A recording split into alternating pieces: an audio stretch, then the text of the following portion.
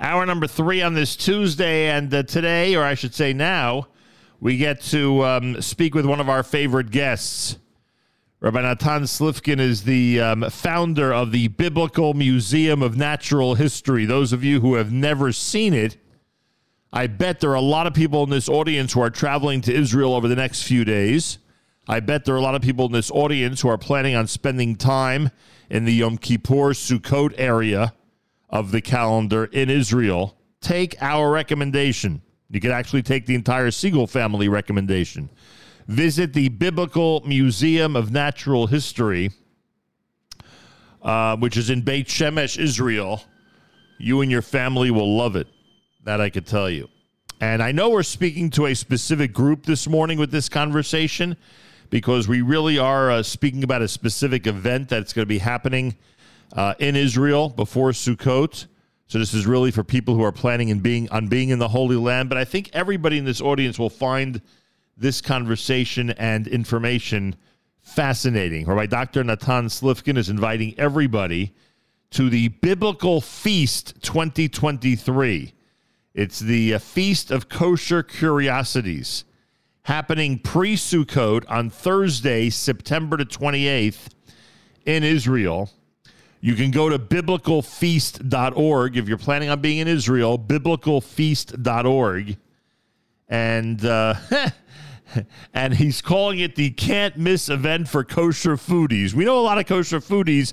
I don't know if every kosher foodie would go for this menu, but we'll find out from Rabbi Dr. Natan Slifkin what he thinks. A pleasure to welcome you back to JM in the AM. Hi, it's great to be back on the show. You're anticipating, I would suspect, a very big Sukkot. I think last year was the first in the post-COVID era where people really started coming back to Israel. I'm sure you had major crowds at the museum, and I would assume that you're expecting that this time around it'll be very similar. Oh, yeah.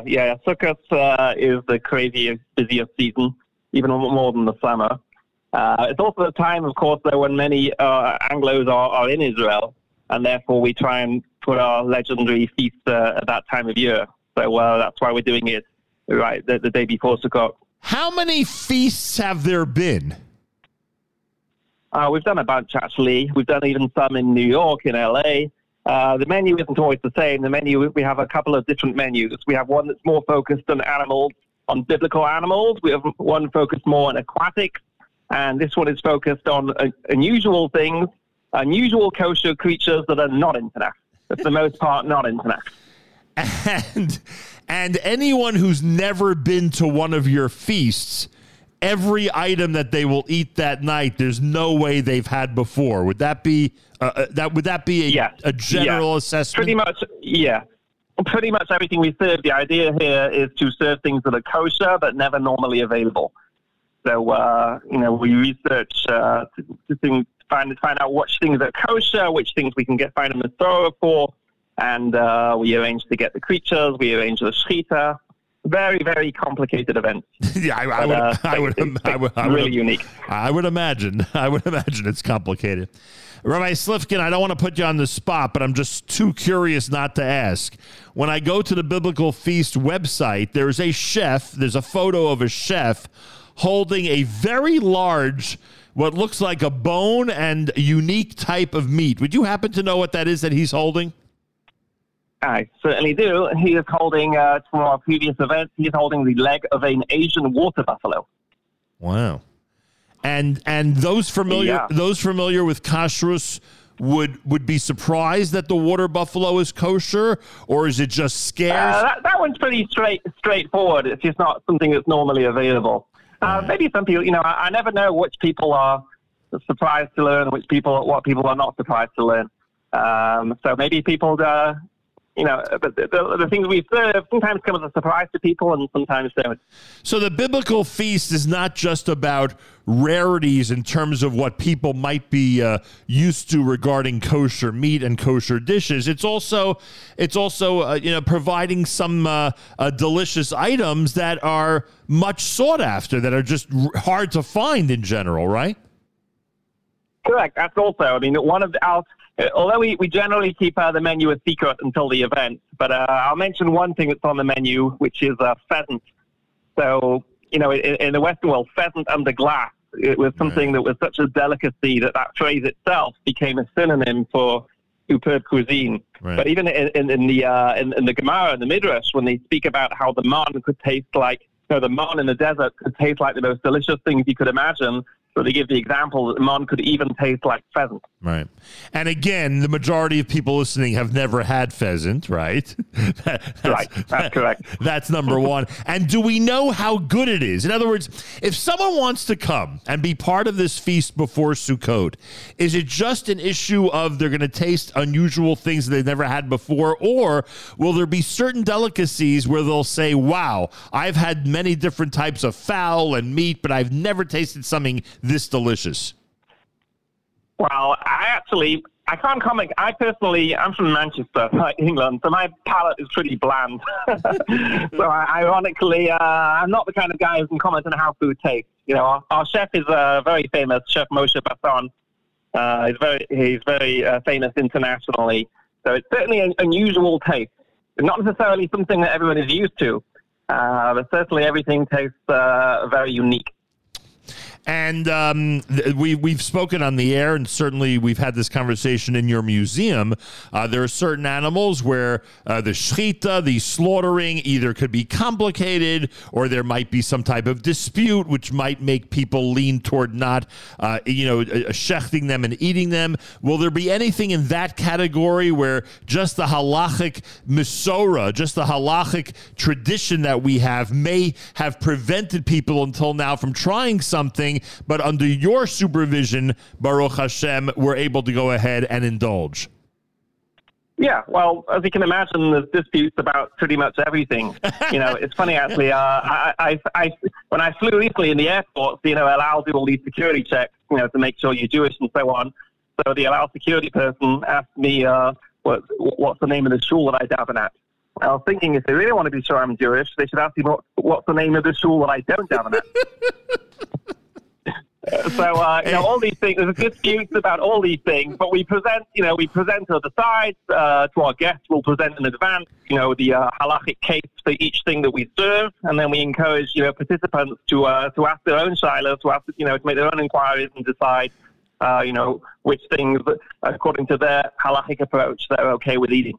I love your suggested method of interrogation for halal. That was quite clever. Rabbi Dr. Natan Slifkin is with us. We are strongly recommending that everybody, whether you're going now toward the end of the summer, whether you're going for Sukkot, make sure to take your family to the Biblical Museum of Natural History. It is extremely easy to find online, biblicalnaturalhistory.org, biblicalnaturalhistory.org. Rabbi Slifkin is inviting everyone to the Biblical Feast 2023. The Feast of Kosher Curiosities. Literally, it's a can't-miss event for kosher foodies, as he puts it, pre-Sukkot on Thursday, September the 28th. It's got its own website, biblicalfeast.org, biblicalfeast.org. Now, we've been concentrating, vaguely, we really haven't done too many specifics, but we've been concentrating in this conversation on fowl, poultry, if you will, animals, etc. But I read on your website that there's going to be a special dessert that's being served that also fits into the Feast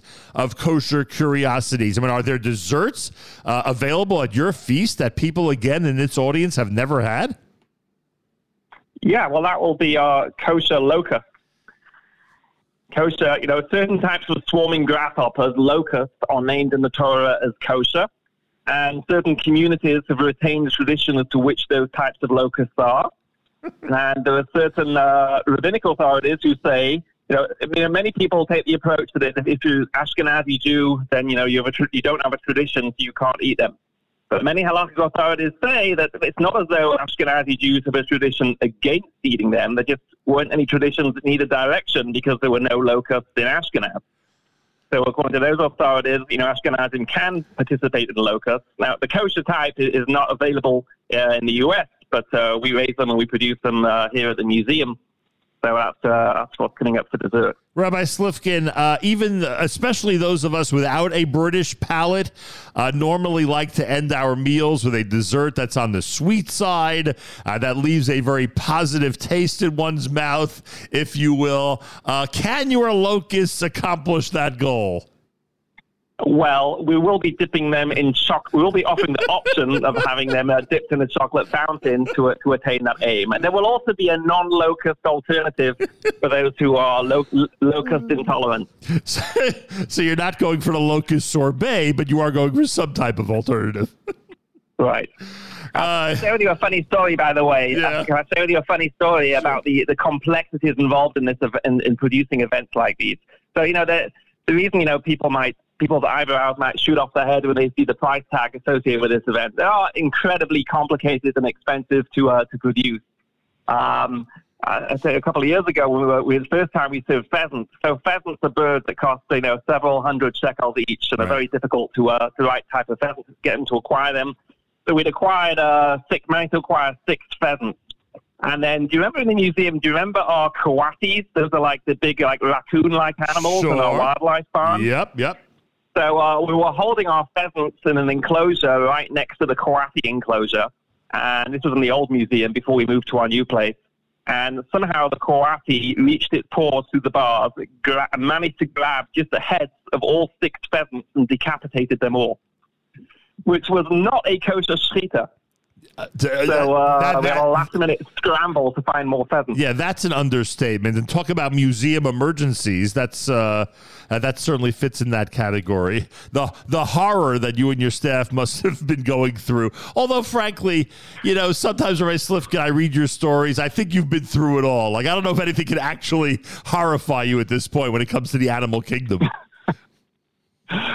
Well, yeah, certainly I've had some wild experiences, so nothing comes as a complete surprise anymore. By the way, you mentioned something about the price a moment ago, and of course it's expensive. But number one, a lot of people are spending a lot of money to be in Israel for Sukkot, and they want unique experiences, and go for it, folks. This one is one you'll remember forever. And the second thing I'll say is your museum is worth supporting. It's an incredible educational tool, an incredible educational forum for all ages, including my age, and of course, kids out there. Everybody out there who walks in gains a tremendous amount from the couple hours that they spend or more that they spend at the Biblical Natural History Museum. So we continue to, or the Biblical Museum of Natural History, I should say. So we continue to recommend it highly to everyone. 2 quick questions. First of all, any new animals? Have you imported anybody of note over the last couple of months? Let's see. What's new on exhibits? We have fiddler crabs, which are astonishing crabs that have one giant claw, one small claw and one giant claw. They're very cool. Wow. We're getting a delivery from the Israel Nature and Parks Authority of an anaconda and some other giant snakes that they confiscated from somebody who had them illegally. It's illegal in Israel for a private individual without a license to keep giant snakes that could be potentially eat somebody. Right. So the Nature Authority is confiscating them from the individual who has them and bringing them to the museum, where hopefully they will not eat anybody. Amazing. And one of the most difficult challenges I have to imagine for a museum, especially when you're trying to attract people like me who are fascinated by what you're doing every few months to come and visit, is to actually update and produce new exhibits. I did read about a couple of new exhibits that are already in the museum over the last year. How are they going so far? Yes, great. Well, we just opened our Art of the Ark exhibit. That's a diversion from us into the world of art, where we have over 100 artistic models of Noah's Ark from all over the world, wow, which are absolutely beautiful and fascinating to see how all these different parts of the world, everyone has their own local take on the story. We've got our Chinese Ark with Chinese animals and Chinese Noah, and African Arks with African Noah, and so on. It's really fascinating. Yeah, you showed me a preview of it, and it is fascinating. And everybody out there who suspects that they've been to the museum already and therefore there's nothing new to see, it's just the opposite, folks. There's always new animals, always new exhibits, and you should check it out. Go to biblicalnaturalhistory.org for all the information, biblicalnaturalhistory.org for all the information. For those of you who are in Israel for Sukkot, the can't-miss event for kosher foodies is called Biblical Feast 2023. It's happening on Thursday, September the 28th. It's It's a unique opportunity to have a great night and to support the museum that, again, we continue to encourage people to do. It's got its own website where you could register, biblicalfeast.org, biblicalfeast.org. If you're in Israel between Yom Kippur and Sukkot, take advantage. Rabbi Dr. Natan Slifkin, founder of the Biblical Museum of Natural History. I will take this opportunity to wish you a Shana Tova, and I hope a lot of our listeners take advantage that you see them there on that Thursday night. Thank you very much. Thank you very much. And people who want to come to Sukkot, they should definitely book soon because it sells out. It will sell out totally right before Sukkot. Good point. It's a popular attraction. Yeah, it certainly is. Get to the website, everybody. Make your reservations now if you're planning on being in Israel for Sukkot. The Biblical Museum of Natural History is in Beit Shemesh. The website, biblicalnaturalhistory.org. More coming up. It's a Tuesday at JM in the AM.